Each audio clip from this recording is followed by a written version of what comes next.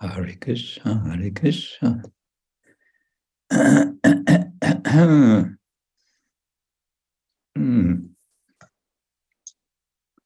Greetings from Shridham, Mayapur,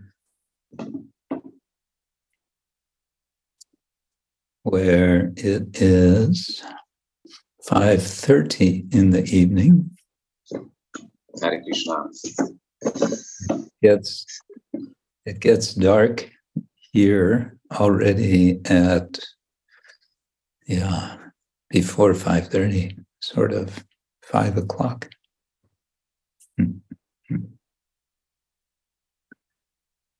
Okay. Nice to see you all. Those of you I can see.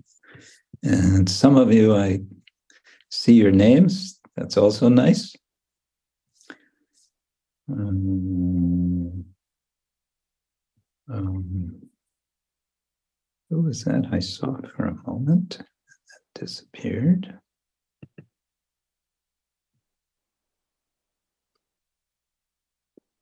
Jerica Labor, Yeritza Labar. I don't know if I know.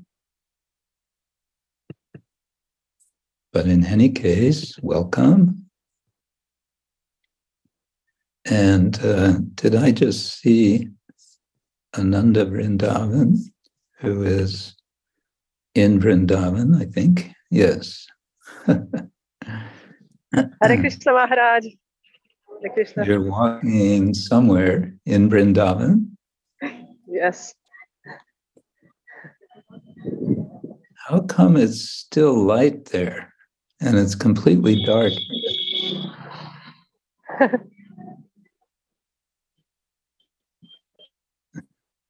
That's a little mysterious. We're in the same time zone.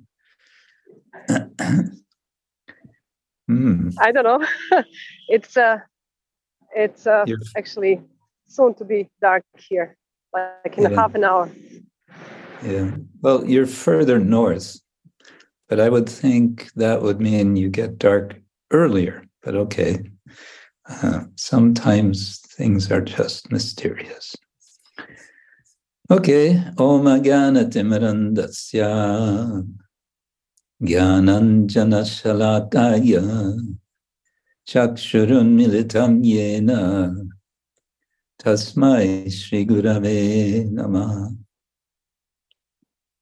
Shri Chaitanya Manobishtam Stapitam Yena Bhutale Swayam Rupa Kadamakyam Dadati Svapadantikam Vandeham Shri Guru Shri Yuttaparakamalam Shri Gurun Vaishnavangscha Shri Rupam Sagrajatam Sahagana Raghunatam Vitam Tang Sajivam Sadvaitam Savadutam Parijana Sahitam Krishna Chaitanya Devam Shri Radha Krishna Padam Sahagana Lalita Shri Vishakanvitangscha Nama Om Vishnu Padaya Krishna Prestaya Bhutale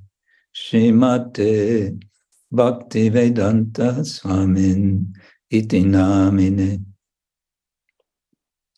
Namaste Sarasvati Deve Gauravani Pracharine Nirvishesha Shunyavadi Paschatya Deshatarine Vancha Kalpatarubhyasya Kripa Sindhubhya Evacha Patitanam Pavanebhyo Vaishnavebhyo Namo Namah.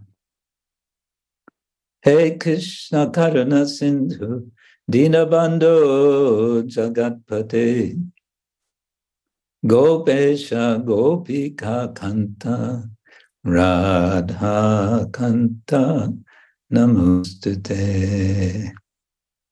Tapta Kanchana Gaurangi Radhe Vrindavaneshwari Rishabhanu Sute Devi Pranamami Hari Priye.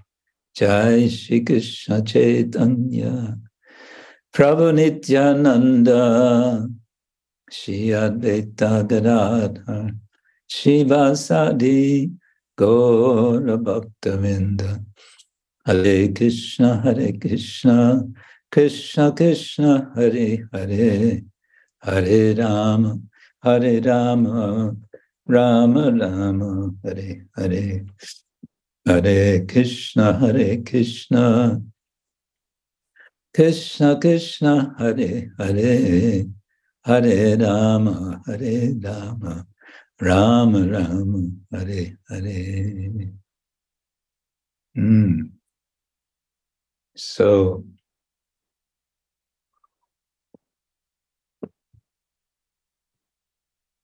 I hope you all had a good week this last week. As I can say that I had. Earlier today, we went for a swim in the Jalangi. And I must say, it is so nice. Not as cold as I expected. It was quite pleasant. There's practically speaking, no current. So unlike the Ganga, the Ganga is actually quite dangerous. You can be swept away in the Ganga. But the Jalangi it's a very shanti river. And just very nice. And perhaps relevant for our singing session is we have a new harmonium, which we went shopping for just yesterday. We went to Swarupganj. Swarupganj is the town on the other side of the Jalangi, just opposite of Hular Ghat. Those of you who've been in Mayapur will be familiar. There's a harmonium shop, and we tested out harmoniums and purchased one.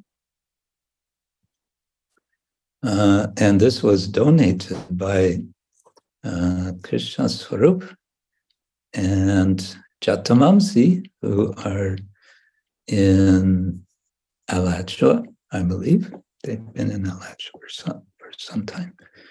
Okay, now you're going to get darshan of the harmonium. Hare Krishna. It's right here. Ta-da! Yeah, looks like any harmonium. Anyway.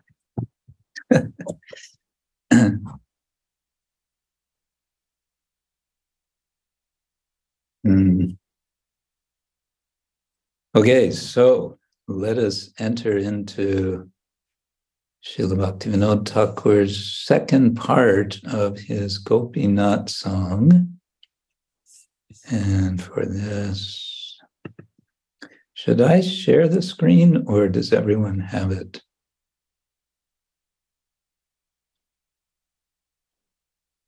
Everyone has a copy, the song. We want to share in the screen, Guru Maharaj. Well, if there's no need, then I guess we can do it another way. Let's see, where is it? Here it is. All right, here we have, this is song number 2 of Upalabdhi Vignapti. And it's from Kalyana Kalpataru of Srila Bhaktivinoda Thakur. And we had the first of, I think it's 3 parts of Gopinath, a prayer to Gopinath. So he's addressing, O Gopinath, O Lord of the Gopis. Guchao Samsara jala, avidya jatana, aro nahi shohe, janama marana mala.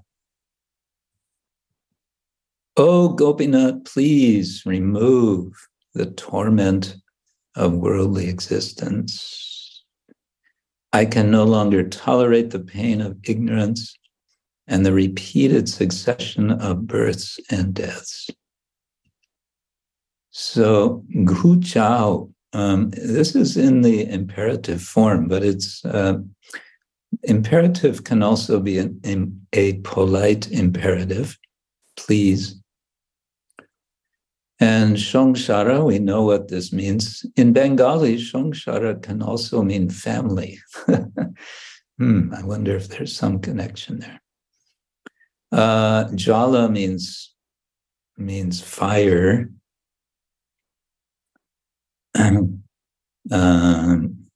Or torment. Avidya jatana. See how he translates it. Jatana he translates as pain. Sahe, this is tolerate, to tolerate. Aro nahi, not anymore, not any further. Aro nahi. Aro nahi sahe, I can't tolerate it anymore. What can he not tolerate? Janama marana mala. The mala, the series of births and deaths. And janama is, of course, stretched out from janma, or the metric, for the meter. Gopinath amito kamer dasa. Okay, this is easy. Ami, I. To, it has an apostrophe, and I'm not sure what that would refer to, but it seems to be generally a kind of emphasis word in Bengali. It's like the German doch. Ich bin doch müde. So it works the same way as far as I know. Kamer dasa, dasa is servant of what? Of kama, of desire, of lust. So that's the possessive form of kama, kamer. Vishaya vasana, jagiche hridoye, hariche korama pangsa. Oh, Gopinath, I'm a servant of lust. Worldly desires are awakening in my heart. So jagiche, so we maybe know jiv jago is the imperative. Wake up, oh spirit soul. So jagiche is, what would it be? Present. Continuous, maybe. I am waking up. Hridoye, or rather, the heart is waking up. Vishaya vasana. What is waking up in my heart? The vasanas, the strong impressions of Vishaya, of sense objects. Paniche korma pangsa.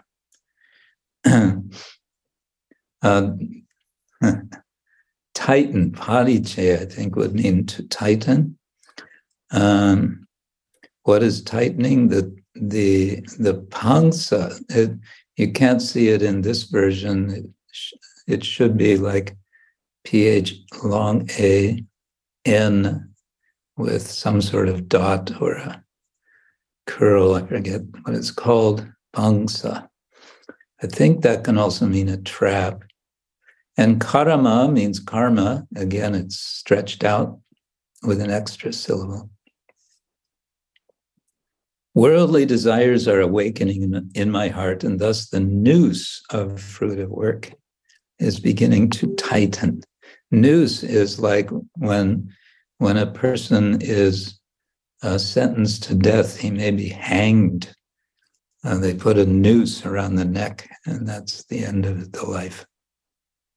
So the noose of fruit of work, it's like a tight rope, and it's tightening around the neck. So he's saying, I'm desperate. I need help, and my only hope is you, Gopinath. Gopinath, kobe va jagibo ami kama rupa ari dure teyagibo hridoye spuribe to me. O Gopinath, when will I wake up and abandon afar this enemy of lust? And when will you manifest yourself in my heart? So here comes the question, Kobe. And I don't know quite how the va works here, but it seems to be another emphasis word. Jagibo is the future tense. I will awaken. Ami jagibo.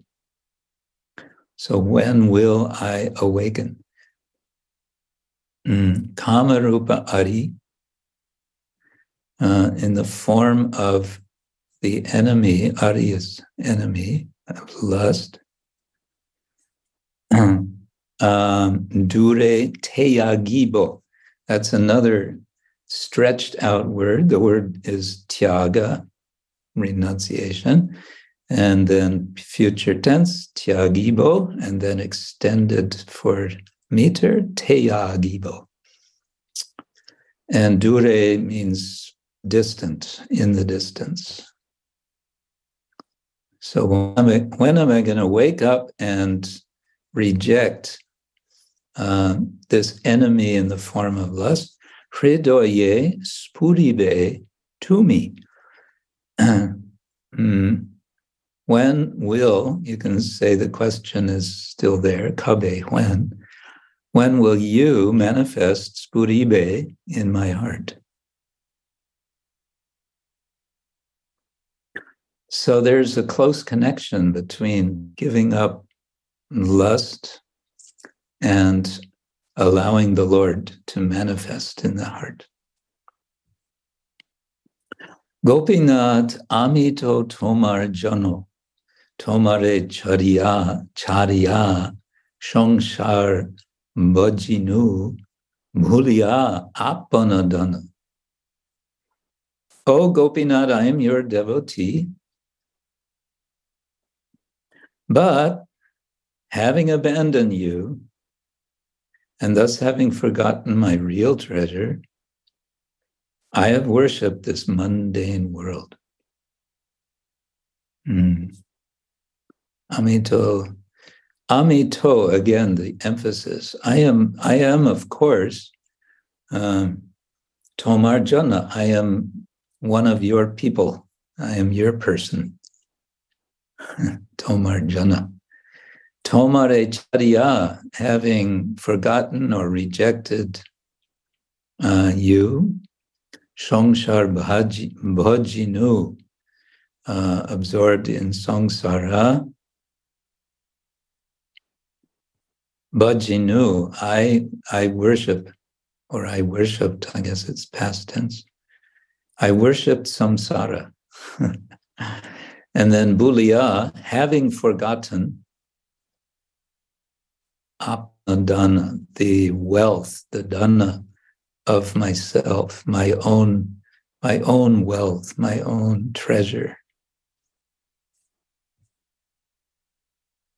So much of Bhaktivinoda songs are, this confession, this remorse. I have forgotten you. My only hope is for you. Verse 5, Gopinath tumito shakali jano aponar jane Dandiya akano shi charane deho stanu. Stanu. Oh, Gopinath, you know everything. Tumito shakali jano. So we had jana, that's short.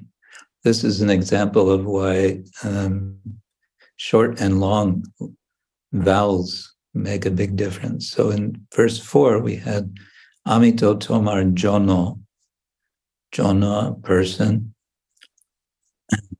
And then in 5, Tumito Shakali Jano. You, Tumi, To, of course, certainly. No, Jano, everything, Shakali.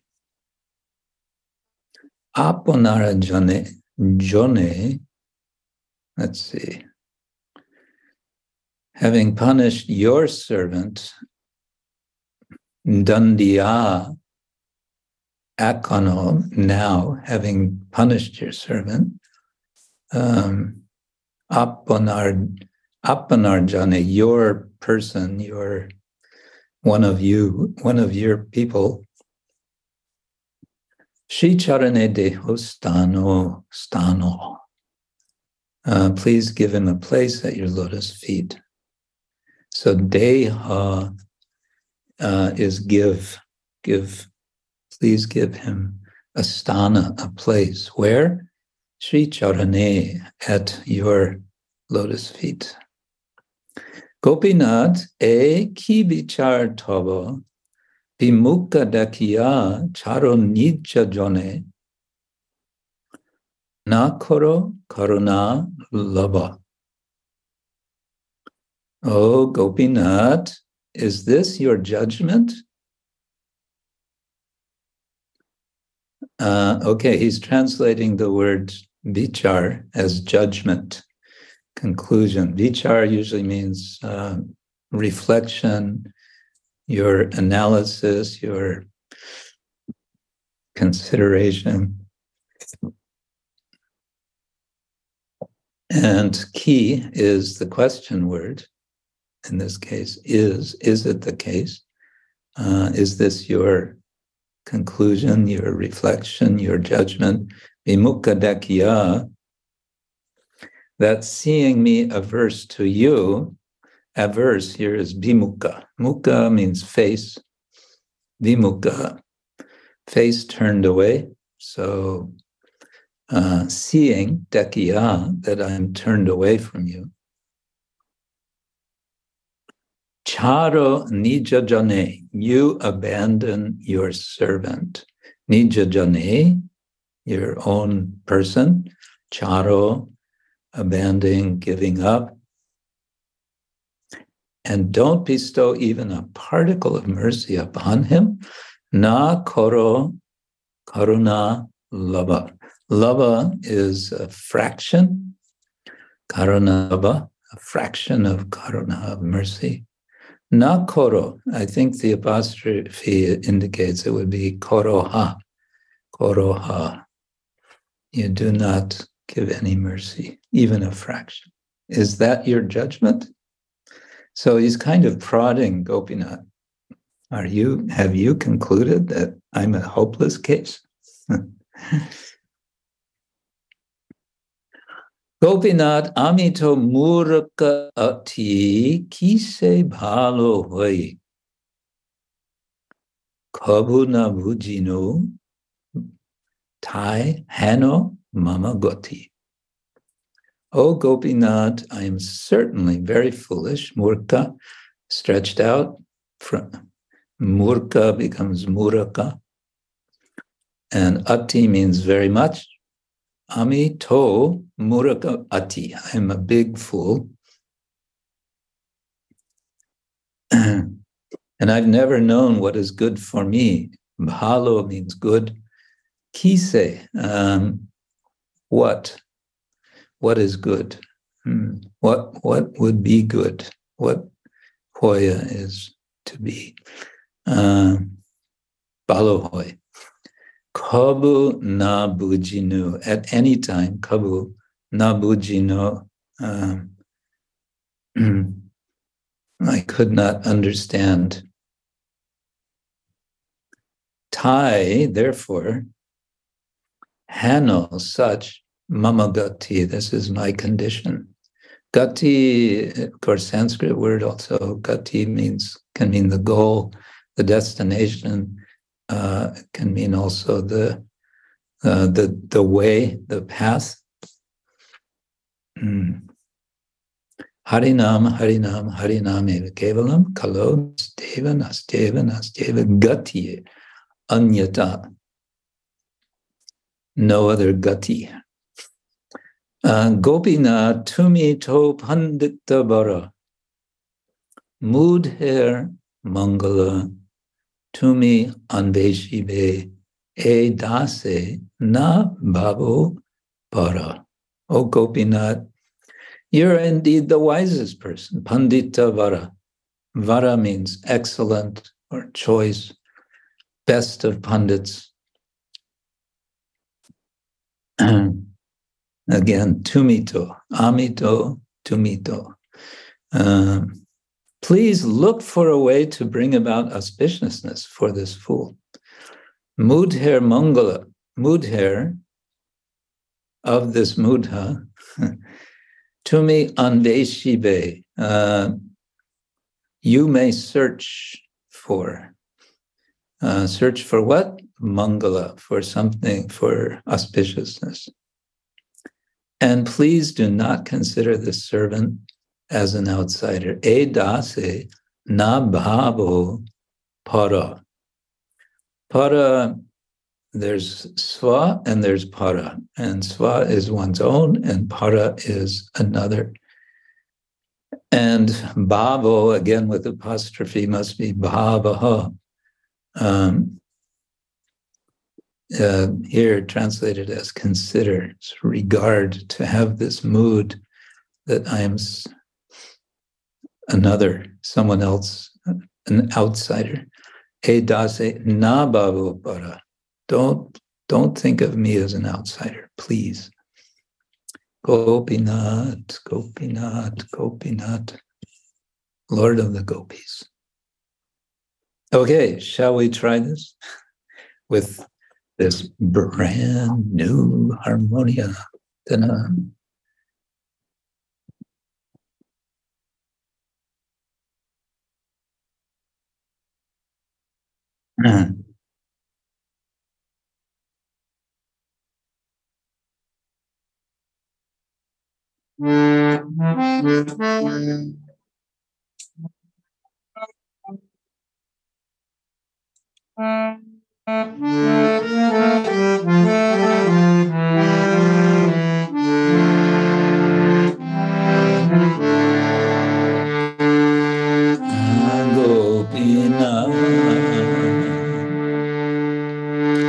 Guchao samsara jana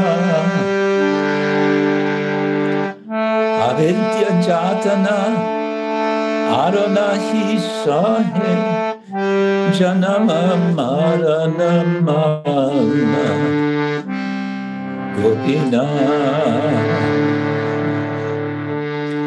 guchao samsara jana avidya jatana arat nahi sahe janama marana mana gopina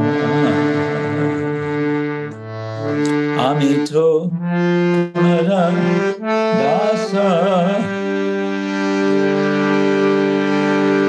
vishaya vasana jagiche hridaye hariche karama pangsha gopina amito kamera dasa vishaya vasana jagiche hridaye hariche karama pangsha gopina.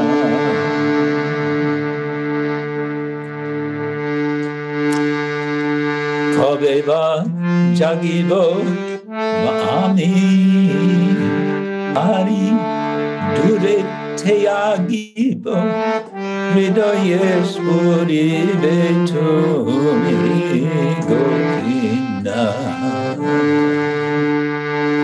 kabeba jagibo ami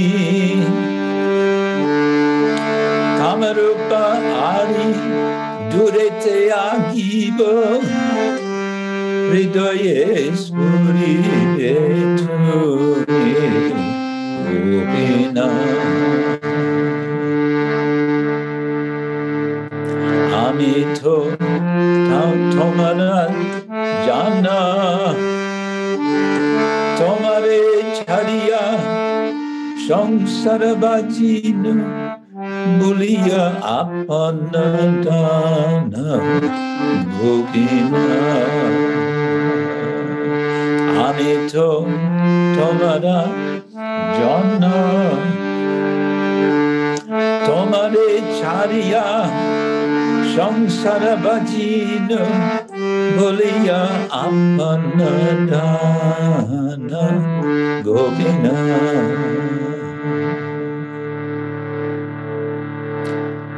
amito tomara jana tomare chariya samsare bajina buliya apana dana gopina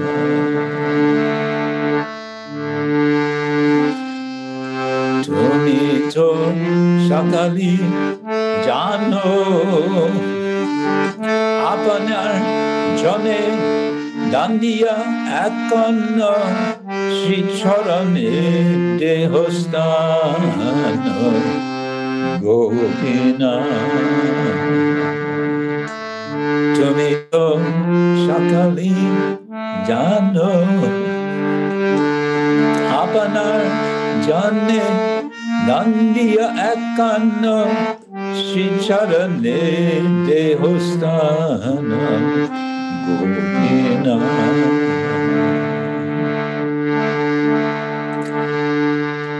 একই বিচার থাম বিমুখ দেখিয়া চরণী জানে না করো করুণা লব গোপিনা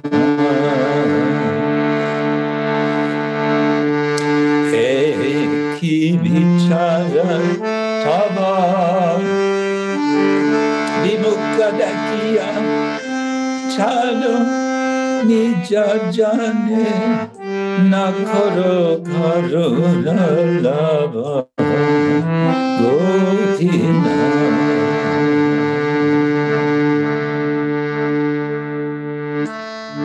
আমি তো মোরাকা আছি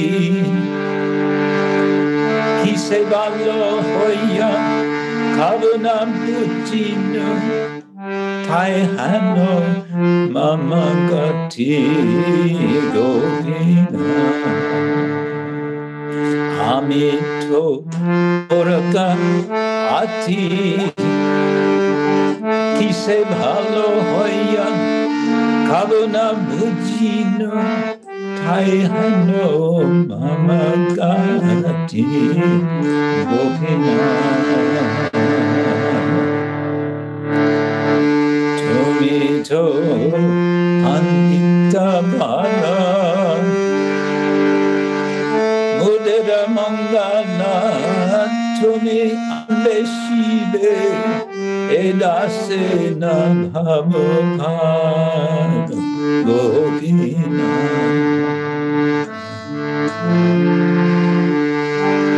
তুমি তো অন্তিত ভালা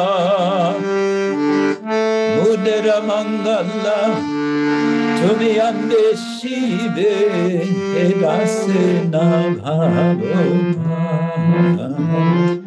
গোপিনা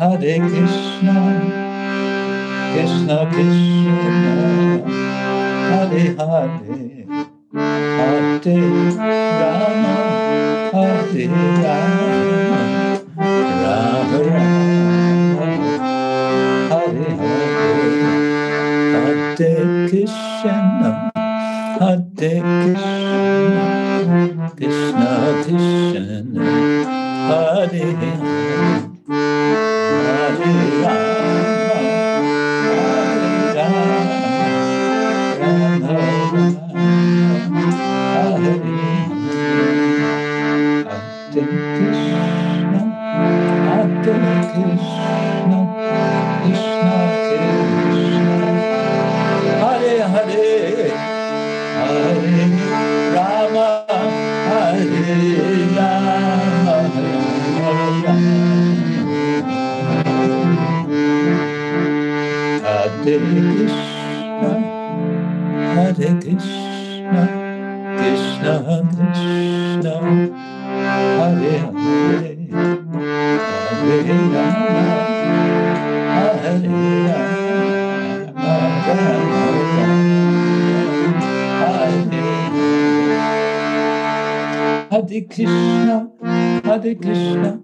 Krishna Krishna, Hare Hare, Hare Rama, Hare Rama, Rama Rama, Hare Hare, Hare Krishna, Hare Krishna, Krishna Krishna, Hare Hare, Hare Rama, Hare Rama, Rama Rama, Hare Hare, Hari Bol, Hari Bol,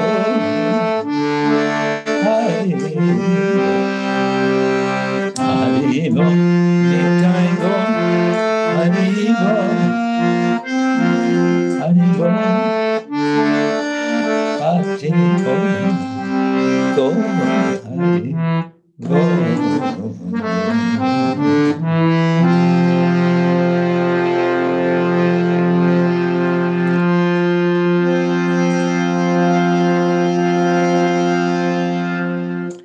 Srila Bhaktivinoda Thakur ki jai, Shri Gopinath ki jai.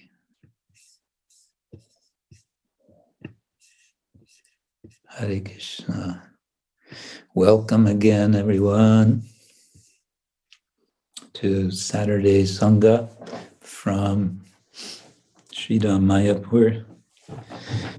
We're about, I would say, around 400 meters from the Jalangi.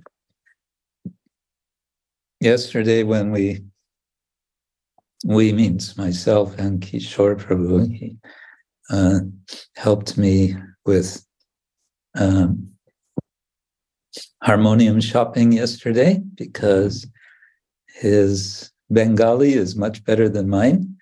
Mine being my conversational Bengali being pretty non-existent, but he's been here for some years now. So he and Ananta Sarovara are both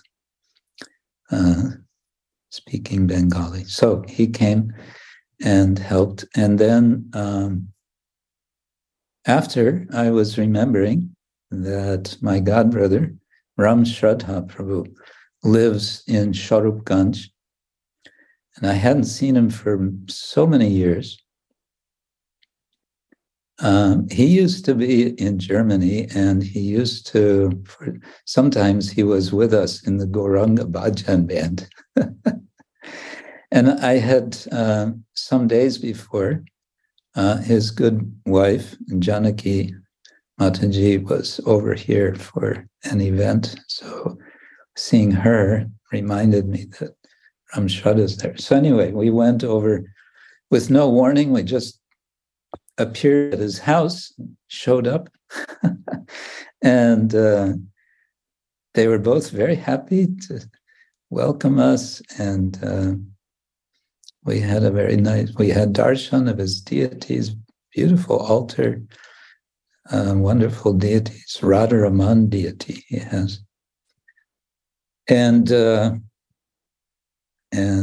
he lives right on the bank of the Jalangi, where it meets the Ganga. on the side opposite of Hulargat. So he has I guess it's a 3-story house. And so from the 3rd floor, I think it was, fantastic view of the Jalangi and the Ganga. It's all right there. Really amazing.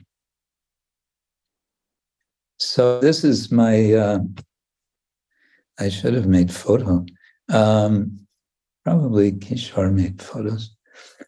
This is a little vision to share with you. Imagine being right next to the Jalangi and the Ganga. Yes, speaking of Ganga, a few days before that this week, as some of you may know, we had a nice initiation ceremony, initiating Sandhya Avatar Das. Sandhya Avatar, I don't know if he's with us today. He's been running around a lot. I guess not. But Sandhya Avatar is now an official member of the family. Anyway, we had the initiation ceremony at the Ganga temple. There's a temple, nice little temple, a sort of makeshift temple, but not so makeshift. It's anyway, it's quite nice. Run by ISKCON, and very nice brahmacharis there doing the worship. And on the side, they have a nice room, perfectly arranged for doing yagya. They have yagya kunda there, just overlooking the Ganga. Beautiful. So we had the initiation, and then myself and our priest for the yagya, Rama Rupa Prabhu, went for bathing in the Ganga, and Nanda Pran, the pujari, volunteered to guide us like a priest, guiding us in the proper way to perform a ritual bath in the Ganga. And it was so nice. He had all the mantras. There are mantras that are chanted before and during and after and in between. And there's many different, there's a few different procedures you do. And it feels very purifying, very much empowering and purifying. So I was blessed to have that experience. Okay. Now, there's the song.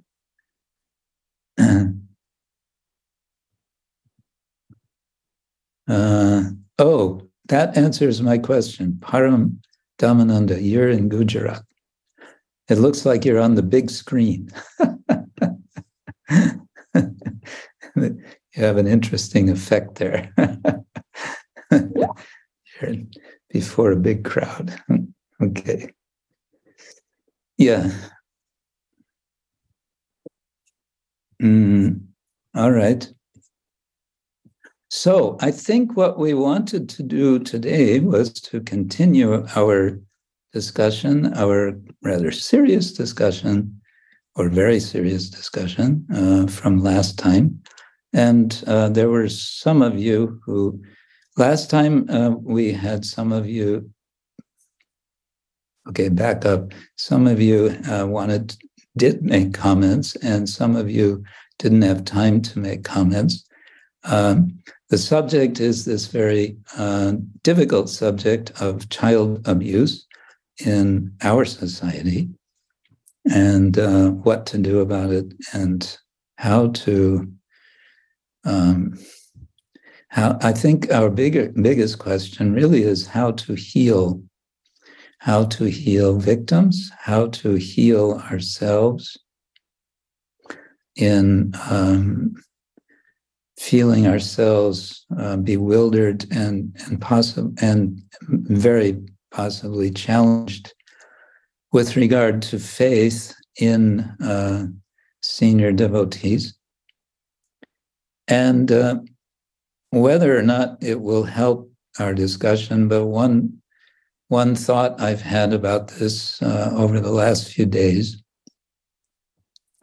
is that I think what is common for many, if not all of us, is a psychological condition which has a technical name, namely cognitive dissonance.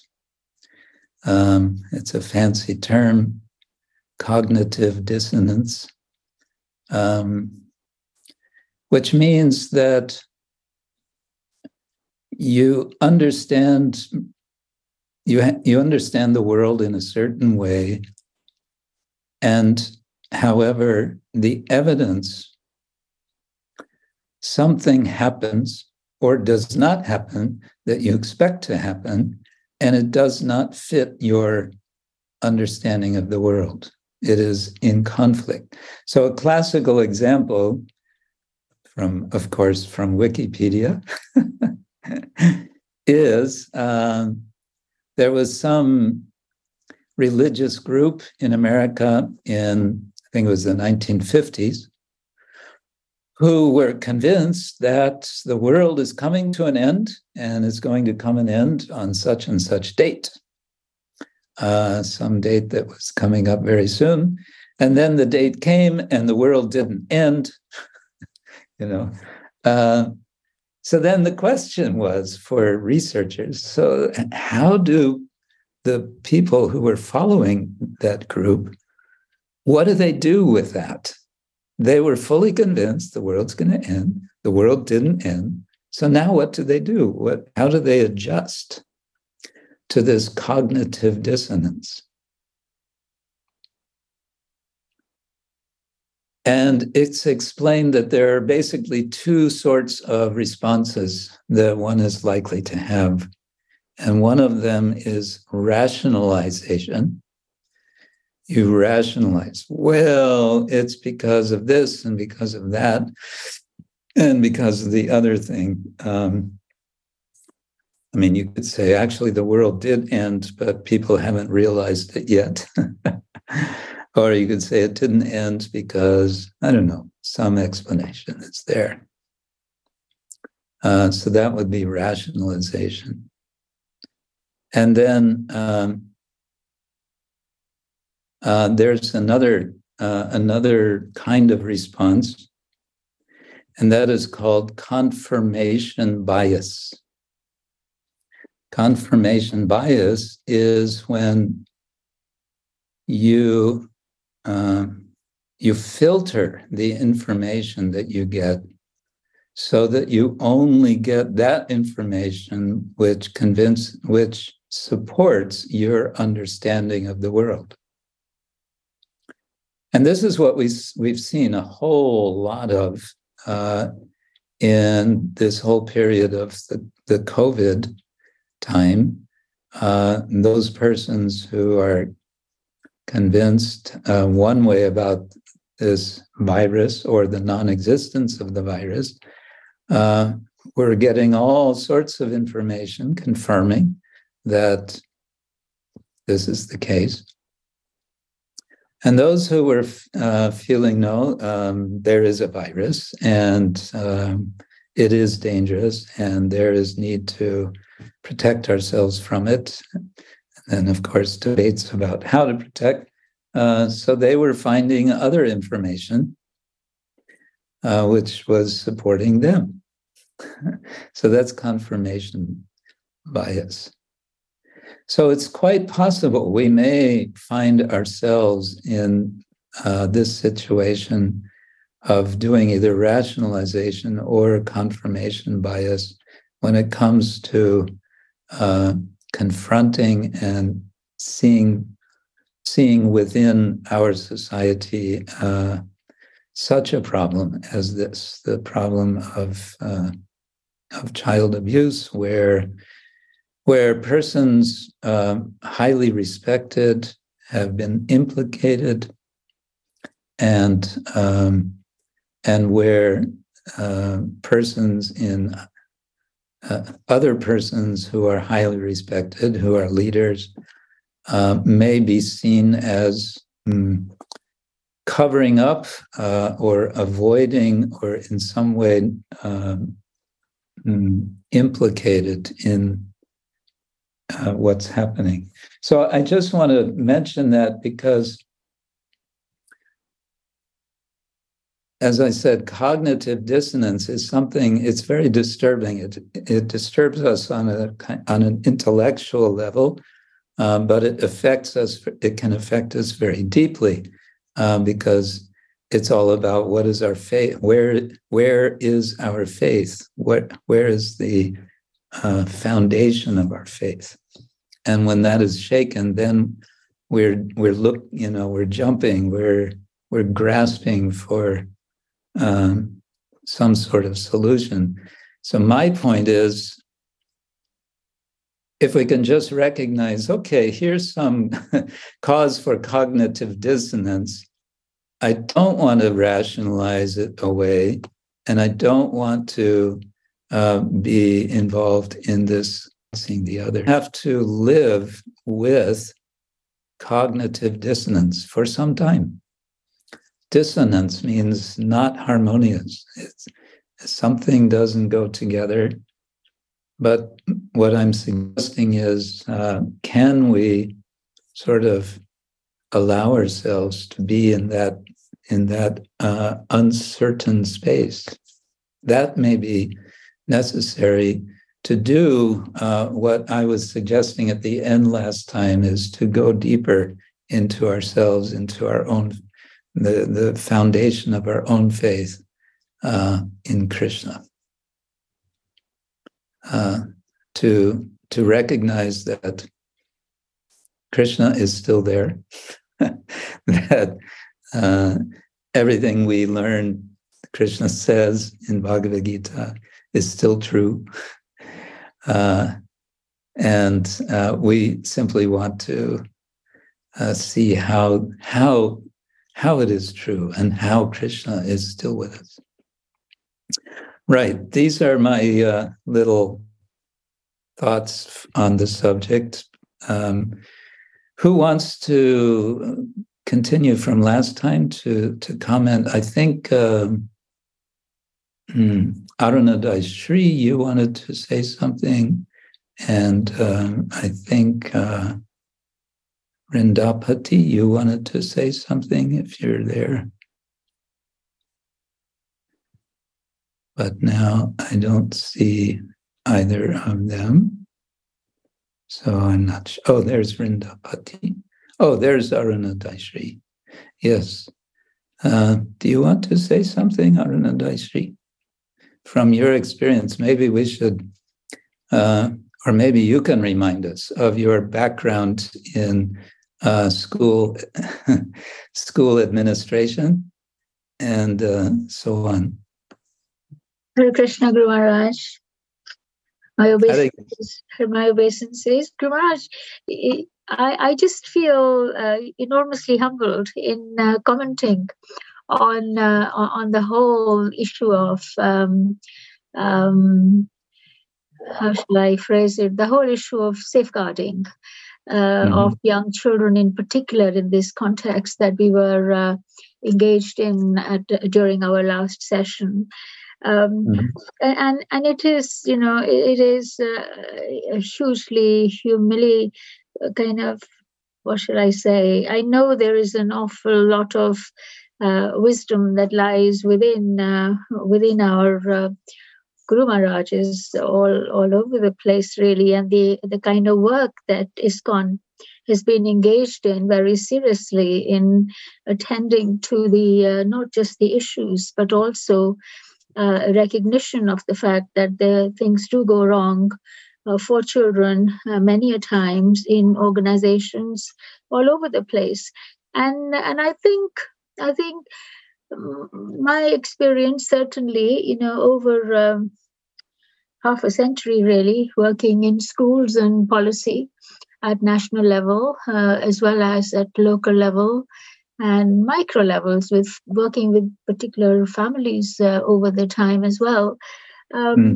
And having also familiarized myself to some extent within Avanti, it's extremely important issues for us, for all our Avanti schools, of course, and for the workforce. Not just the realization of the importance of safeguarding children in the most robust way that we can, whatever the situation. But I think experience in ISKCON, I think it's every organization, and I with the absolute humility talking to in your presence.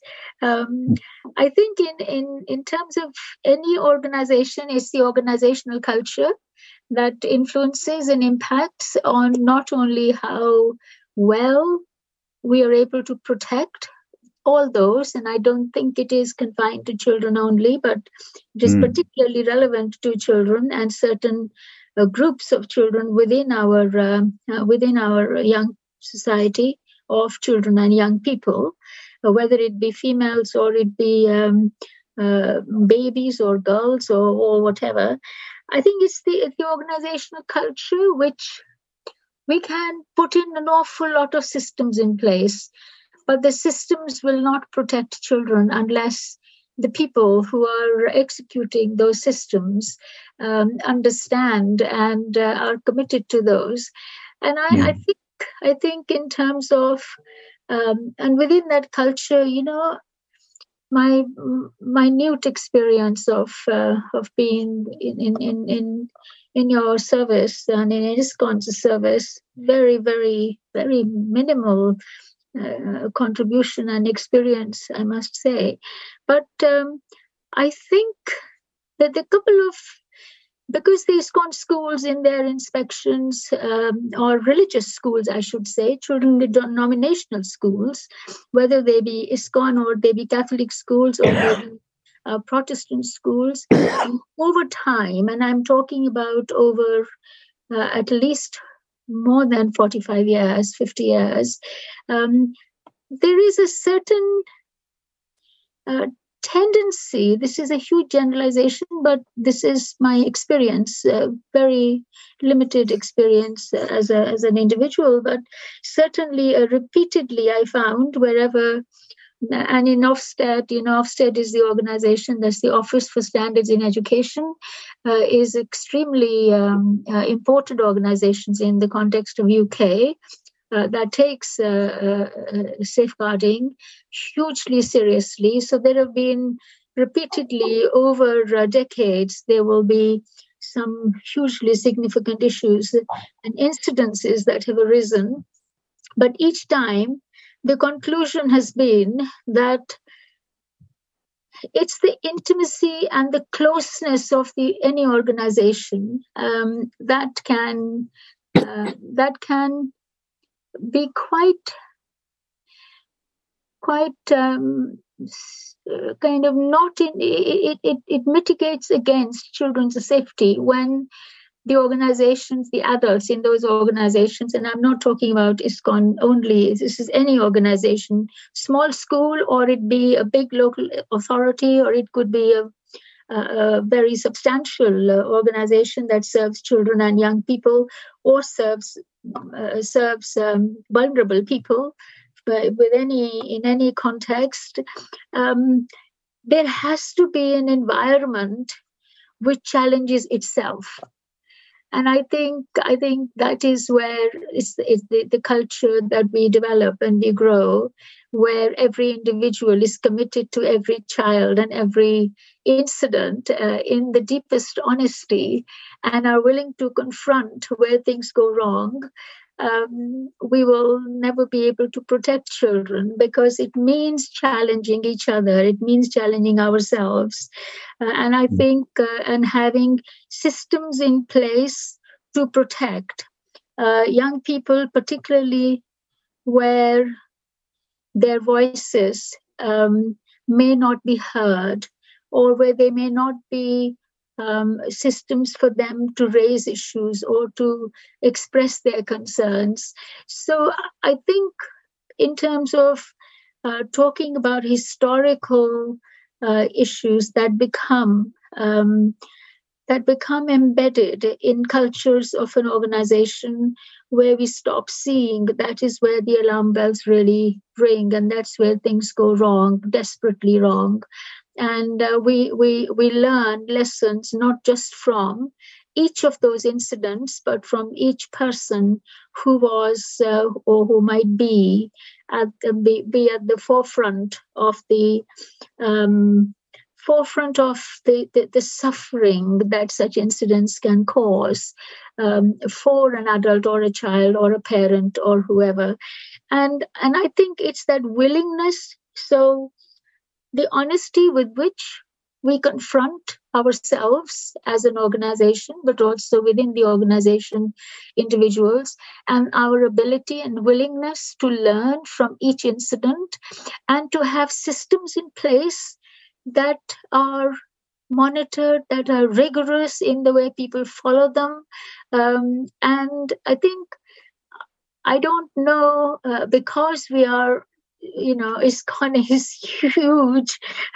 It's each of those little centers, each of those little small places, wherever they are, it's a huge responsibility to make sure at an organizational level that systems are in place which will enable people to be able to challenge themselves, but also be able to, whistleblowing is a good phrase, where there are systems to whistleblow also, because we can, just same as schools, you can have very, very, small temples in all over the place. And when I remember my visit to Mayapur, not that long ago, probably about 3 years ago, I spent a month there.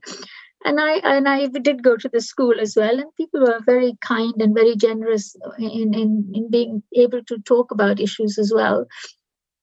But I think it's keeping under review as an organization, and learning from the incidents that take place always. And this is a rolling learning program that we all go through. It's that ability to challenge, and that's ability to question, and it's that openness as well in people being able to see, self-evaluate the extent to which we are actually not only absolutely mindful and transparent about the risks in every small and big organization. And by that I mean, temples are our organizations, if you look at it in an objective way. And in smaller places, the practices that people follow, training for people who are in these organizations which deal with vulnerabilities. And schools and temples are very similar in that cultural context, if you like. There are a lot of young children and young people who are very vulnerable, who are in the hands of adults in schools, and it's the same in temples. Now, they are very open and yet closed environments, because there is a lot of personal relationships that we develop within the context of our faith. And the extent to which the balance is right between adults not only being open and transparent in questioning what's happening, but also being supported in how they might develop best practice in helping young children and vulnerable adults. I think so. It's a huge challenge, and Guru Maharaj, I think the training programs in such organizations, which are people organizations like ISKCON, like schools, like colleges, or nurseries, or wherever, in a sense, nothing is out of bounds. So I think in terms of taking ISKCON out as an example that is not a good example would be really quite wrong, because the issues are the same wherever we are. I don't know what the infrastructure is there within, I know there's been an awful lot of work done on safeguarding, and there's been learning from past incidents as well. But the crux of it is, do we have enough systems in place in terms of the adults who are the responsible adult? Are they familiar with all these systems that we have in place? And training is not, I don't mean that in a very crude way, the word training. By that I mean awareness. Raising awareness is probably the key. Raising awareness of every person who is in that position of responsibility. I wouldn't use the word authority here, but in that position of responsibility, to be able to see whether things are going wrong for the one who is vulnerable, and do we have that in place? I think that to me feels like the key, really.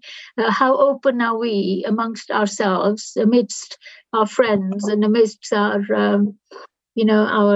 people at different tiers of the organization?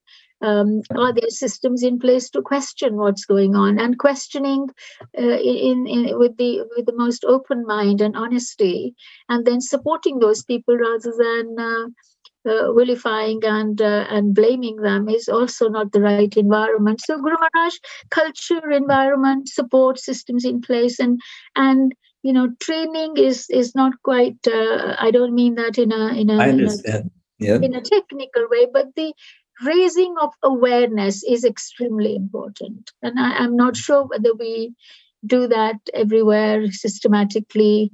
In fact, as well as we do in our in our preaching, and it's almost, if we were preaching safeguarding, how would we go about doing that? Is the question that comes to my mind. That's how we work in our schools. Do we preaching them the mantra of how every person, every child, however small, however big, however important, or highfalutin, is the culture right? Have we got the culture right in place, and to support it, and to make sure we stand back and see it yes, thank you. One of the sort of unhealthy tendencies in our society, which has gone it's gone together with the missionizing spirit, that we have the absolute truth, and all we have to do is share it. And so we see things like as a one-way street, that we don't have anything to learn from others. And this has been a problem in many areas. I've been a little bit involved with a Ministry of Cow Protection and Agriculture under the guidance of Kalakanta, who might be with us on the other side of Mayapur. And we start a farm. And we think, well, because we're devotees, we know everything, how to farm. And it turns out, actually, we don't know much at all, because none of us are farmers. So similarly, this is how it's been with our schools. Well, we know how to make a school. Prabhupada gave some instruction, and we just followed that. And then, so this has gotten us into trouble. But I think we're learning, maybe the hard way, but all the things you mentioned, they are gradually happening. As I heard in one interview, I don't know for how long it was, but for some time, there was no child protection agency office here in Mayapur. It was there, and then it wasn't there. And the reasoning was, we don't need it here. So this, you're mentioning being self-critical, being self-challenging. The mood was, we don't need it here because we don't have any problem with it. So it was like a declaration. And that sort of is related to this confirmation bias idea. You see only what you want to see. When I visited the school, I remember, the Prabhuji who was showing around, he was amazing, great. Just went through the systems in this place in school. And one of the things that I came away and felt bothered about was the notion of older boys looking after the younger boys and mentoring them. And I thought to myself, and I kind of probed a little bit about how prepared those older boys who were 14, 15, look, I think my recollection is just as an example. So how would a 14, 15-year-old know how to protect a 6-year-old or 7-year-old or 8-year-old? And I think it's about every layer, every tier of an organization. We've got to see where are the risks and how can we mitigate those. And I think it's identifying the risks, being open to those and accepting those and mitigating is the fundamental, I suppose, the rule book, really. And we learn from where things go wrong. That's the universal, that's how it goes. Yeah. Thank you. Let's see. Vrindapati, what about, did you want to say something? Hare Krishna, Guru Maharaj, thank you for remembering. I was kind of in a little bit of, I was debating in my head whether I should contribute to the conversation as such, because there is a lot of, and since we've had the discussion last week, I've had people come visit us, come to my home, some devotees from our local yatra, and seen people online who have kind of been traumatized through this issue. And there's a lot of people who are kind of actually concerned about how sannyasis are within ISKCON as well, and whether there should be a kind of reformation of how sannyasis are treated also within ISKCON and how it's should be protecting us. So I had a few points, but I don't know. I don't want to kind of feel like I'm kind of speaking out of line. Do you know what I mean? It's a kind of a small fear that I have in the back of my head that I'm thinking that that's not necessarily great either. No, don't. I mean, if you're fearful of being irreverent, don't worry about that. We're all friends. Yeah.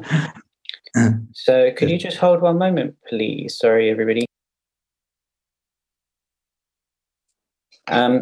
Maybe I can just give me a few moments, please. I have somebody knocking on my door, and I don't know who that is. I'll be back in one moment. Well, meanwhile, we'll have someone else. Param, you have your hand up.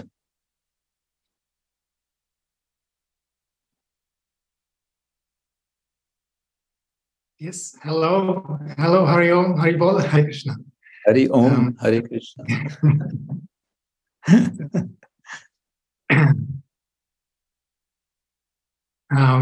Well, actually, I have just learned about this, and I think what is wonderful with as an educational tool for anyone who is with children, I think to imagine the world from the child's point of view and how the child sees the adult, or the teacher or anyone around.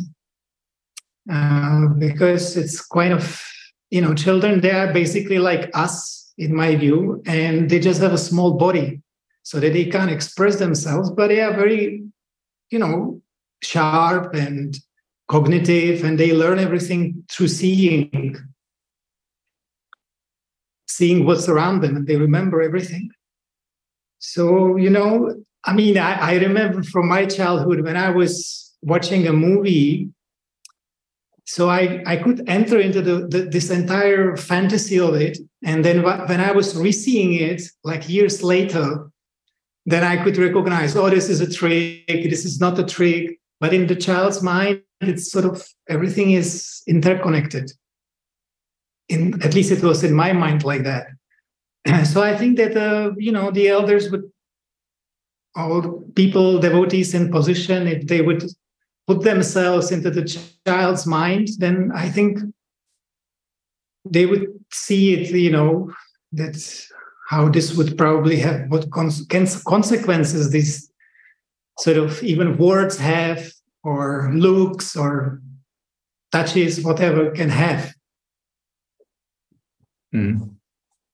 Okay, so you're suggesting more empathy with children, identifying with with their world, and basically that there doesn't need to be all the necessity to teach someone, this sort of urge to teach from the top down.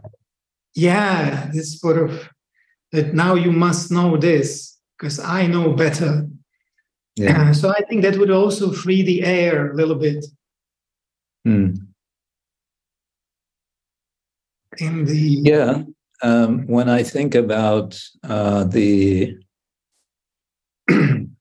what I was exposed to in the Mayapur Gurukul when I was spending time there, it was very much a top-down method of education, a very, very Indian, and I think the logic was we are being Vedic, and Vedic means you simply hear from authority and you absorb that.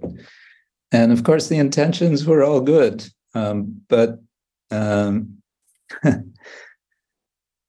I saw limits to that, and I couldn't myself get inspired that yes, this is how we should be having education in ISKCON. It was very good for just memorizing a lot of Sanskrit mantras and so on. It's actually very good. I sat in one class that was for 1 month every day. It was for 45 minutes. We were learning by memory the 13th chapter of Bhagavad Gita in a very systematic way, which involved essentially completely turning off your mind and just hearing and repeating and hearing and repeating in a very scientific way, one might say. So for that, it was really good. But I didn't see a whole lot of thinking going on, or encouragement of thinking, of being self-reflective, of questioning, of raising questions and so on. So I think that maybe that's on a more intellectual level, but I think it filters through the whole culture and could be a problem. Right, thank you. ISKCON Jandelsbrunn e.V. Ramananda Gopal. Hare Krishna. My obeisances to all of you. Thank you very much for having this discussion, because actually yesterday it happened that in my YouTube this came up that I saw this meeting, Sangha. It was the first time, and I turned it on, and I was which meeting? This the from last Saturday. Oh. I saw the last Saturday meeting because I could not be part of it. And I must say, as Acharya Chandika Mataji put it, it was exactly my feeling, what I had toward the whole thing. And maybe you remember, I tried to call you last week, and it was because of this. I also didn't know how to deal with the emotions and what happened because actually I learned quite a lot also from Bhaktivedanta Purna Swami in that sense. And but anyway, I don't want to. I think lots is said to this discussion already, and I don't want to add to this. What I really appreciate is that you or we open up this discussion, because I think this is what I miss the most, that we speak about these things. You don't need a witch hunt now, and chasing him around the world. People quoting now Prabhupada said such people should be hanged and something like that. Come on, where do we go now? What is this? But I think we have to really start. Will happen that we think about it and come to some kind of really make a change. What maybe has to do also something, or I hope it has something to do also with a change of the, how to say, a generation change somehow, and this comes on very different levels. Maybe I'm also with Vrindapati, what he said before. We have to think of what the duties of the ashrams, if we want to imply the ashram system, what are the duties, and is he really the right one to manage things, whatever projects, big or small, is this the responsibility of the sannyasis? And many things come inside, because in the discussion, many things come up, what questioning, and ashrams. And this is one thing what I think, you mentioned this also last week, that you said actually a Gurukul is run by households. And ideally, I think by vanaprasthas went through whole this stuff and able to know how to deal with kids. And from my experience, what I have now, for a soul in a male body to deal with kids, sometimes it's quite challenging. So I'm quite happy that in many areas my wife is taking the lead. Because there has to be so much more emotions. And when you have, for example, a couple of vanaprasthas living still together with the wife, like Sandipani Muni, then this is, the boys have still somewhere, if there's emotional issues, they have somewhere to turn to. Like therefore is said the mother of the wife of the guru is like a mother. So this is one thing. I think we have to give more weight maybe into the vanaprastha ashram, where swamis don't have to deal with marriage issues and child, all of this stuff. And I'm all for it. Now you can see one of them. Yod prasadam is gleich wieder da. And the other thing is as well what comes down to it, or what goes parallel with it. I think this generation, what we are right in here, we have to deal with three major subjects who are interconnected. This is dealing with women, dealing with children, and dealing for the first time with old people, with old Vaishnavas. And we really can do this, we have to think of a finance system, like a support system, what we have to implant, that later on, it starts in the very beginning, that we kind of have a social system in place, what makes sure that even a Vaishnava or a brahmachari who didn't have many followers or whatever is taken care of. And we have to bring it in place, because till now we didn't have the situation that we had old Vaishnavas. And what do we do with them? The best would be if they are taken care in kind of an old Vaishnava home, where they can do the bhajan and having Krishna Katha, and in this way preparing for the end of this journey. And there must be trained people as well who take care of old bodies, who cook for them, that they get a prasadam or whatever. But we have to bring this in place, and that would be so revolutionary. That would be so great. I mean, I would like to. Yeah, that is one thing that I think they do have, at least to some extent, in place here in Mayapur, they have a whole building just for senior brahmacharis. And people are taking care of them and so on. No, but who financed this? And do I go when I'm old? Can I go to Mayapur and say, "Here I am"? So this is all not clear. I'm just saying. I didn't want to say the problem is solved. What I wanted to say is simply that here in Mayapur, some attention has been given to them for local devotees. Yeah. But you're right. These are all. See, the thing is, again, not to make excuses, but we have this. We're carrying on the spirit of the 1970s and 80s, when essentially there were brahmacharis, young brahmacharis, very young, in ashramas, and they were all just running out the door and doing sankirtan and book distribution. So there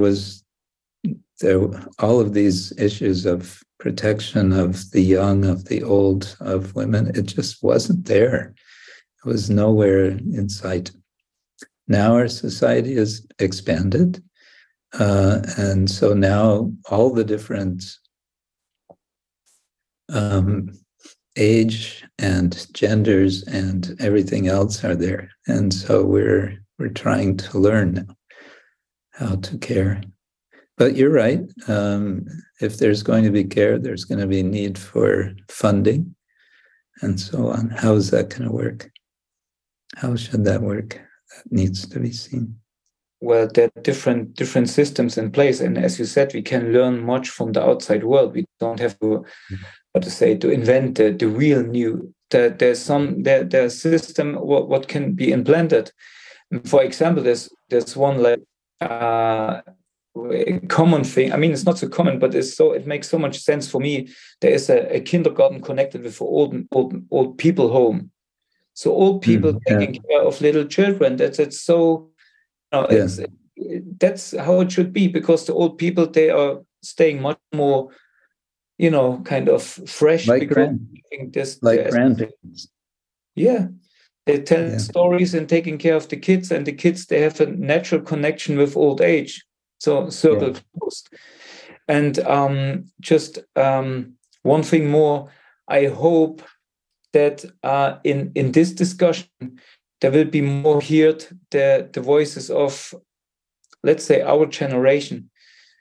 I don't think it's helpful again when over our heads, again, some solution, some resolution or whatever is passed. And what I mean. This is, I think there's a need to involve at least the next generation. And this is my hope. But I'm very, very grateful that we opened this discussion, and I hope it spread more into the wider ISKCON world. Hope so. Thank you. We want, sort of related to the point of responsibility and who takes responsibility. This last summer, I visited, it was still spring. I visited Czech Republic, including the farm at Krishnov. And I was there just a short time, but I came to know, they invited me to their little Gurukul. It's a school, a purpose-built house, which is near but not on ISKCON property. And I came to know that the householders had been discussing with the temple management over a period of 2 years, how could they start a school? So the discussion was going and going and going and going, and it wasn't going anywhere. And then the householders realized, if we want to have a school, we just have to do it ourselves. And that's what they did. So they got together and they built a school, and the kids are going to the school. And so a lot of it is, I think this can be, I think this is another cultural thing, that somehow it's expected that the institution, ISKCON, is going to do everything. But maybe it's not necessary that the institution do everything. Maybe this devotee and this devotee and this devotee can get together and say, let's do something for Krishna. And this can happen it is happening throughout ISKCON. Different devotees are taking up all sorts of projects. Yeah. Okay. Thank you. Vrindapati, are you there? Yes, you're there.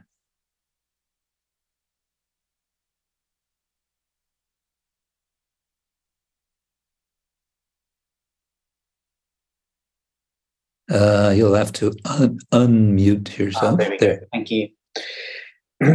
So I think there is. We were having some discussions, and to contribute to the discussions here is that the treatment of sannyasis and the role of sannyas within ISKCON. A lot of devotees here are also already know quite a lot about this topic, so I apologize if I'm kind of going over territory that's kind of common sense already for most people. But I think by the one way of protecting the faith of individuals in the society is a little bit more of an education on how to deal with a sadhaka guru and a siddha guru, because majority of gurus within ISKCON are sadhaka gurus. They are practicing Krishna consciousness to improve in their spiritual life, and because they've moved quite ahead in their spiritual practice, much like a sensei in a martial arts school, he can take on students to teach them and train them in martial arts. A sensei just means one who's lived before. One who's lived, so he's a kind of like a sadhaka. But a lot of our gurus are being treated like siddha gurus, as if they've already got to some attainment and there's a big difference between how the approach to the guru is. And when we approach gurus who are sadhakas, who have not attained siddhi of their sadhana, as siddha gurus, there is a potential for fall down, because there is an investment of faith which is unrealistic for a start, and two, it's not. It's a type of worship which is kind of going beyond the parameters of the adhikar of that guru. Yeah.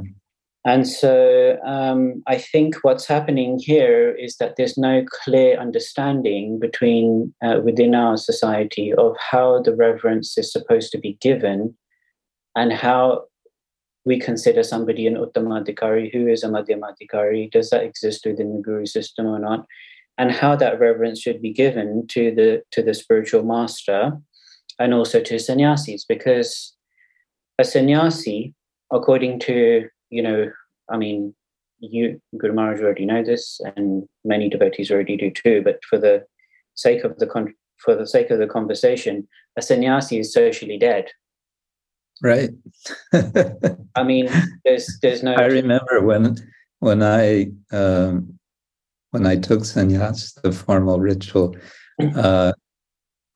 Kadamba Kanana Swami was present, and he was asked to speak, and this was one of the points that he made. This is your funeral.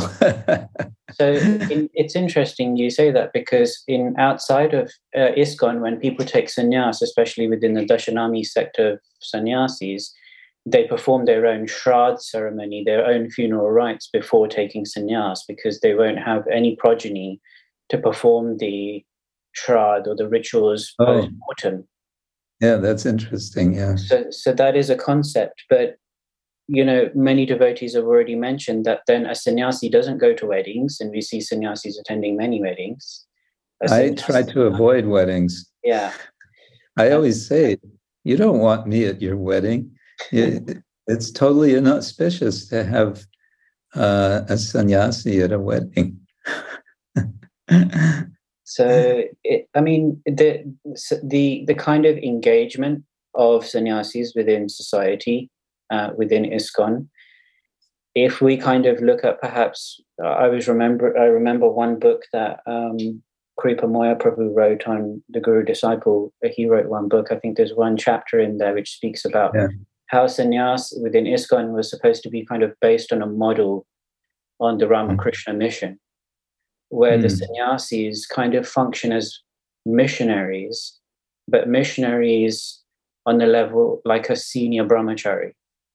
And so in institutions like the Swaminarayan Sampradaya, the missionaries, they have one pontifical guru who heads the entire system.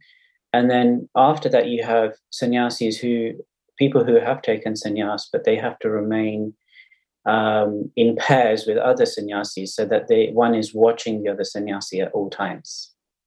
Yeah, I've seen that because in Oxford, at our center, the Oxford Center for Hindu Studies, we have had Swaminarayan Swamis visiting and actually studying. One, I'm not remembering his name now, but one very nice Swami, and always there was the counterpart. There was another. Technically, I think not sannyasi, more like brahmachari. But anyway, they always were in pairs. Of course, they have a kind of strictness which we can hardly imagine with regard to interaction or the lack of interaction with women. I visited what's their big place in Delhi? Akshardham. Yeah, I visited Akshardham with Sugopi, who is listening right now, and her husband. And we met one of the Swamis. In fact, it was the Swami who was coming to Oxford. Sugopi, you had to remain outside the room, wasn't it? She couldn't even sit in the same room. Yeah. So Chaitanya Mahaprabhu was as strict as this pretty much. In terms of his strictness of his sannyas, Prabhupada he was kind of had to, for the purposes of preaching, even perform a wedding ceremony. But a sannyasi, firstly, shouldn't be performing the wedding ceremony of somebody either. What to speak of these kind of things. So I think a revision of the responsibilities of a sannyasi and the kind of code of conduct is perhaps something that needs to be revisited, because even children, a sannyasi has no fixed abode, and since we all know... I'm in trouble. Yeah. I have a fixed abode where I'm sitting right now.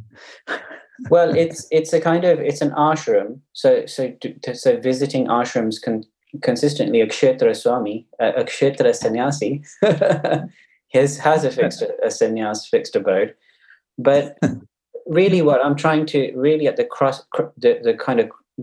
kind of point I'm trying to establish here is that I think sannyasis could be protected a little bit more if they didn't have to feel obliged to kind of have to deal with other people's children, because I've seen sannyasis walk around with children, with holding their hands and things like that. Sannyasi doesn't have any business they have to have space. They have to have a few meters distance. The children don't need to be near in the proximity of a sannyasi, as close as that. A sannyasi, since the sannyas ashram has renounced everything, it would make sense that people in ISKCON should take sannyas after the age of 60 and not anything before that, because that's technically the age of when sannyasis are supposed to kind of, according to the Varnashram system, it's a little bit later. Ramanujacharya takes sannyas a lot earlier, so does Sripad Madhvacharya. But they have a system around them where the sannyas is being supported by the society around them in such a way that the chances of fall down is mitigated by at least 80%. Yeah. And so I think we're finding that within ISKCON, we have some sannyasis who are receiving a lot more worship and respect than other sannyasis. Some of the samadhis that some sannyasis get are huge and very elaborate, and some sannyasis have been asked to be cremated and put in the Ganga. And then there was a time when at Bhaktivedanta Manor, I had some sannyasi who turned up there, very famous sannyasi, I won't mention names. He was let through the gates at Janmashtami, and we know how busy Bhaktivedanta Manor is at Janmashtami, how many hundreds and thousands of people are going to be. But then the other sannyasi who came, who was not so, respected and in the same way, respected but not maybe worshipped and adored in the same way as the other one, was told to join the line for 4 or 5 hours. He was also a Prabhupada disciple. Oh my God.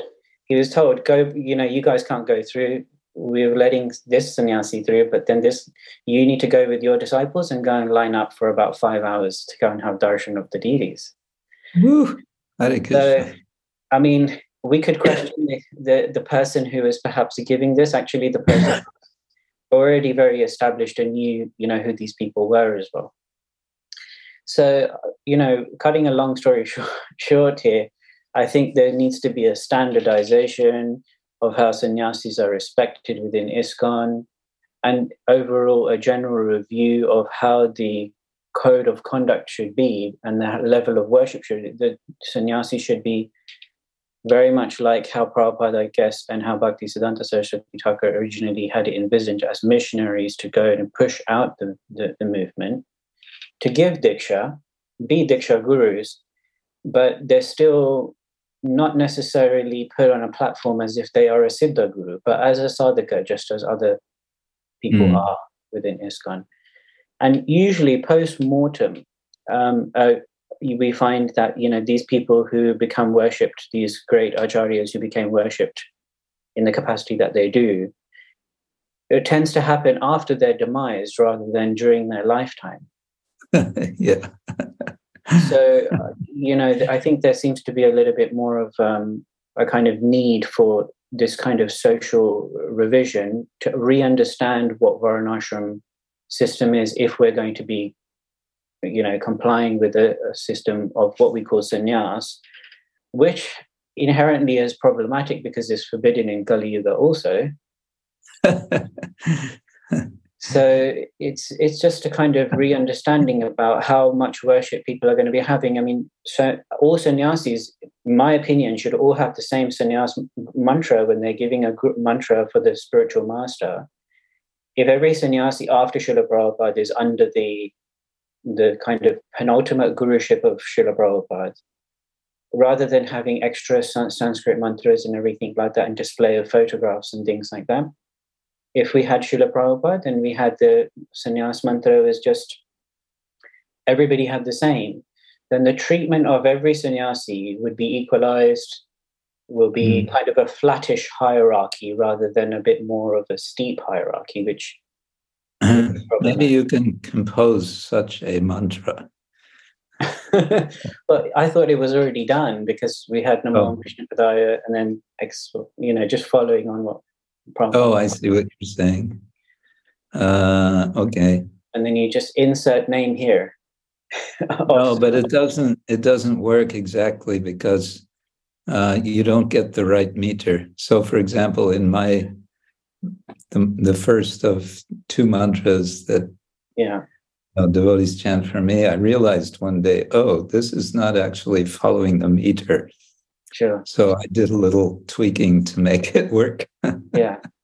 I mean, that's understandable, but I think, my point isn't to criticize any of my gurus. I have 3 ISKCON gurus. It's not like, kind of criticizing any sannyasi particularly here, but it's about bringing the sannyasis, it's about bringing a little bit more equality to the ashram of sannyas and protecting the ashram of sannyas And at the same time, it manages the expectations and the level of faith that people are investing in the ashram also.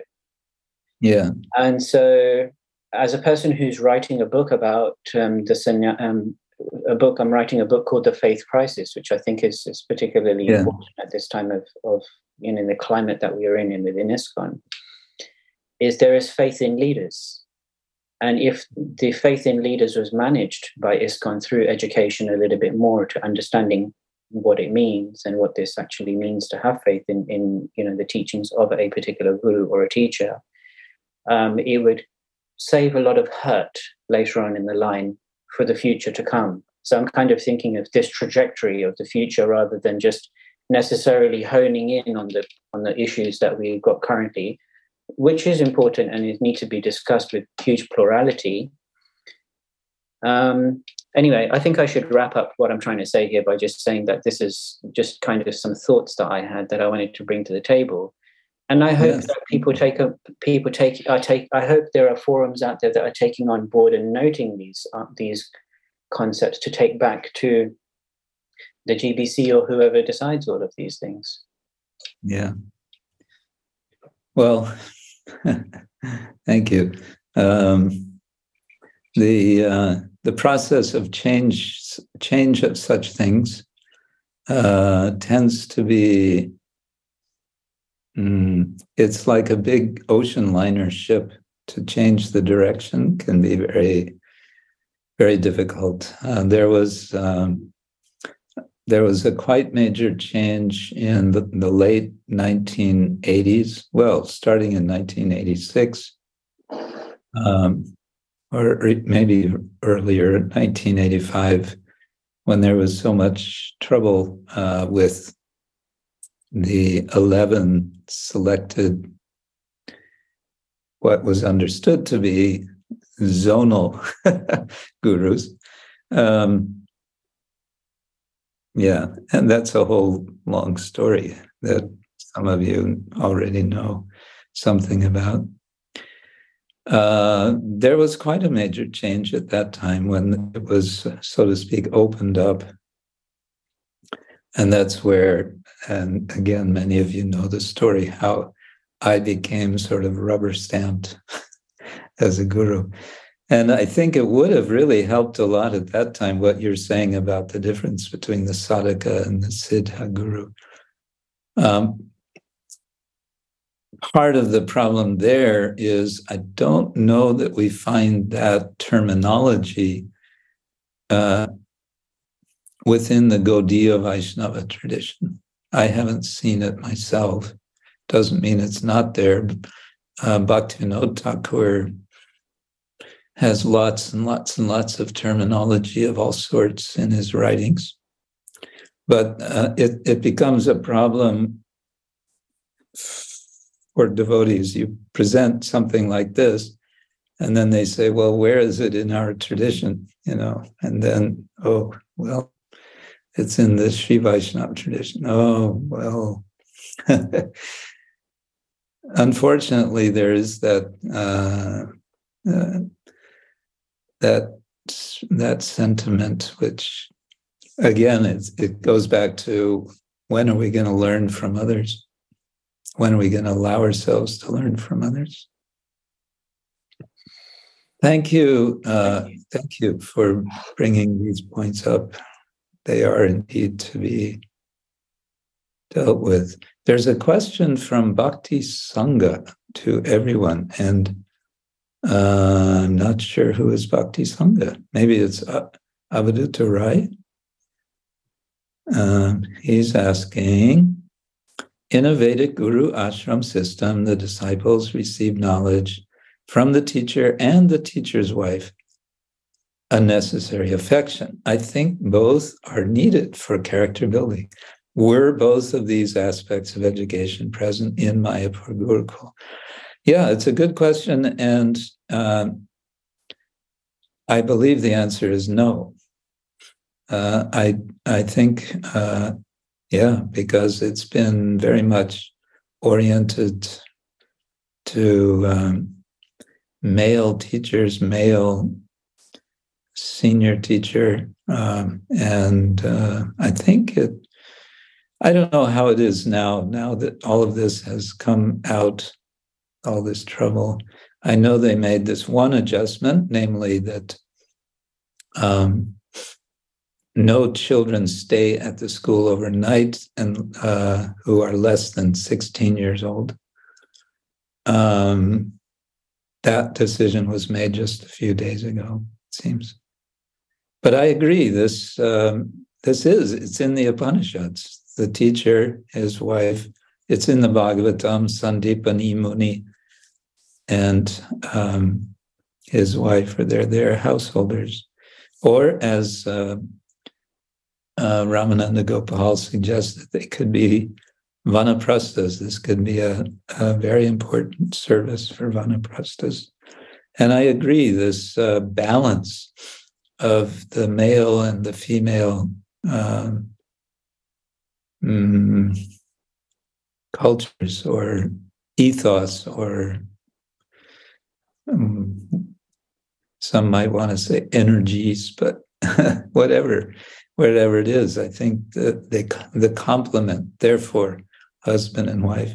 And actually, coming back to what Vrindapati is saying about sannyas gurus and disciples,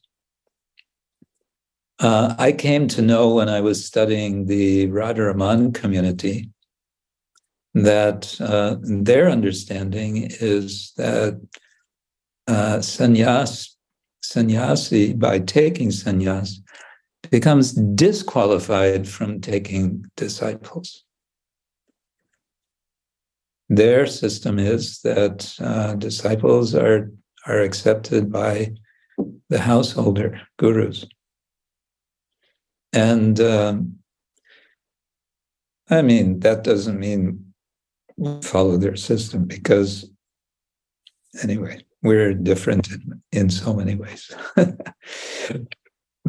But I just found it very striking when I learned that about them, because their logic, as I heard from them, is no, when you're accepting disciples, they need attention. And how is the sannyasi supposed to give attention? He's a wandering mendicant. So that's interesting. Right, Hare Krishna. Well, oh my, it's already, the time has gone quickly. Have we pretty much gone through this? I mean, I don't want to cut this discussion short, but I'm also feeling a little bit like maybe we could end on a bright note instead of this subject. And what I'm tempted to do, oops, there's more messages. Rajamohini, yes.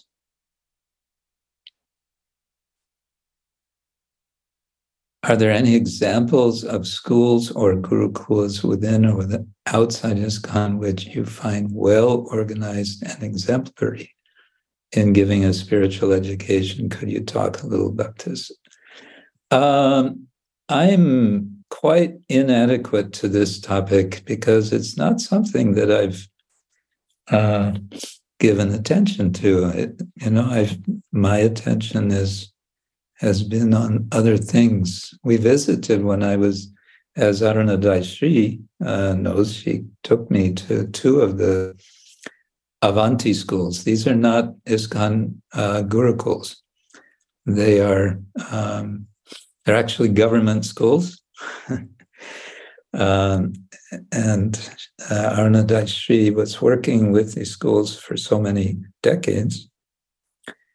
And all I could get there was impressions, because we visited them for a couple of hours each. My impressions were very positive, but they don't mean very much, because also I'm not, I wouldn't be trained to even ask the right questions to find out anything of depth. We also visited the Bhaktivedanta Manor Gurukul one morning. That was fun. But again, it was just impressions and so on. Who would be able to answer that? Well, we do have a Ministry of Education, and they do have a website. And they have, I don't know if they call him now the minister or what his position is called. It was Tapan Mishra. It was Shesha Prabhu for many years. Then it was Tapan Mishra. I think again it's someone else, and I don't even know who that is. But if you're interested, I would suggest find the website and go from there.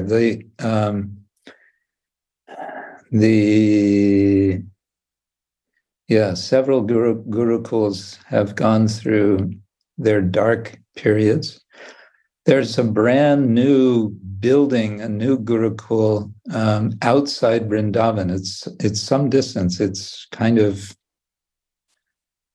sort of between Vrindavan and Radha Kunda. It's out in the country. I saw it when they were beginning to build it. Big building. And while I was in Vrindavan, I heard it announced that they're now having the official opening of that Gurukul. But these are, I mean, they're calling it, I don't know if they're calling it a Gurukul, and I don't think they have as a boarding school. But then again, even that I don't know. Maybe it is a boarding school because it's kind of isolated. Good question. I think sort of the implied question is, what are we doing right in our schools? Do we have any model schools that we can look to? I would say there are some things. Some schools are doing many things right. But that's all I can say on that. Okay. Let me end on a completely different note. I have one godbrother, Kalakanta Prabhu, living in Gainesville, or maybe he's moved to Alachua. And he is a poet.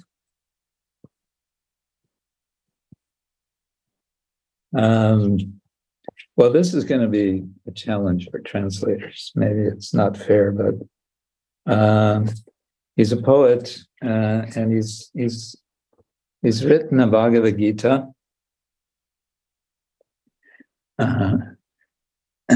Bhagavad Gita, the rap of God. Rap, you probably have heard of rap music. Maybe some of you are fans of rap music. Well, this is rap Bhagavad Gita. For those of you who can follow the English, I won't read too fast, but just to give you a little of the flavor of this. And I'll start with Krishna's instruction to Arjuna in chapter 2, verse number 11. So Krishna says to Arjuna, "Such attitude and platitudes are pouring from your head, but cooler people never mourn the living nor the dead. Each one of us has lived before a countless flow of lives, and each of us will live forever. Spirit never dies. Our bodies morph from young to old to dead, and then we leave to take another body as the mindful souls perceive. As winter turns to summer, so a bummer becomes joy. But wiser dudes, there's some English slang, American slang here, but wiser dudes are never moved by things they can't avoid. When you can tolerate both tribulation and elation, you are stable and enabled to just savor liberation. An honest look at life makes seers of the truth proclaim. The mundane plane does not remain, but spirit stays the same. The spirit permeates the flesh. It's permanent and whole, and no one can diminish or destroy the deathless soul. The inner soul continues while the outer body ends. So why are you uptight about this fight, my learned friend? To think that you will kill or will be killed are both mistakes, for souls cannot be killed and souls cannot assassinate. When you can see the spirit soul is indestructible, why would you think you'd kill someone or cause someone to kill? Not once have you, the soul, been killed throughout your history. You never came, you never left, you'll never come to be. You are just who you are before the day that you were born, and you will be the same the day your friends and loved ones mourn. As people buy new clothes and throw away the old and worn, the soul replaces dead bodies with fresh ones, newly born. The soul cannot be pulled apart or burned by any blaze. No water drowns the spirit, and no wind can make it fade. The soul cannot be burned or dried or broken or dissolved.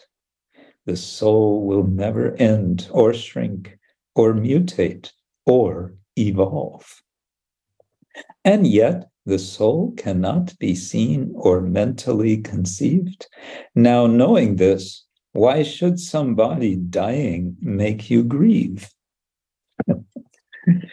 So like that, he's done the entire Bhagavad Gita.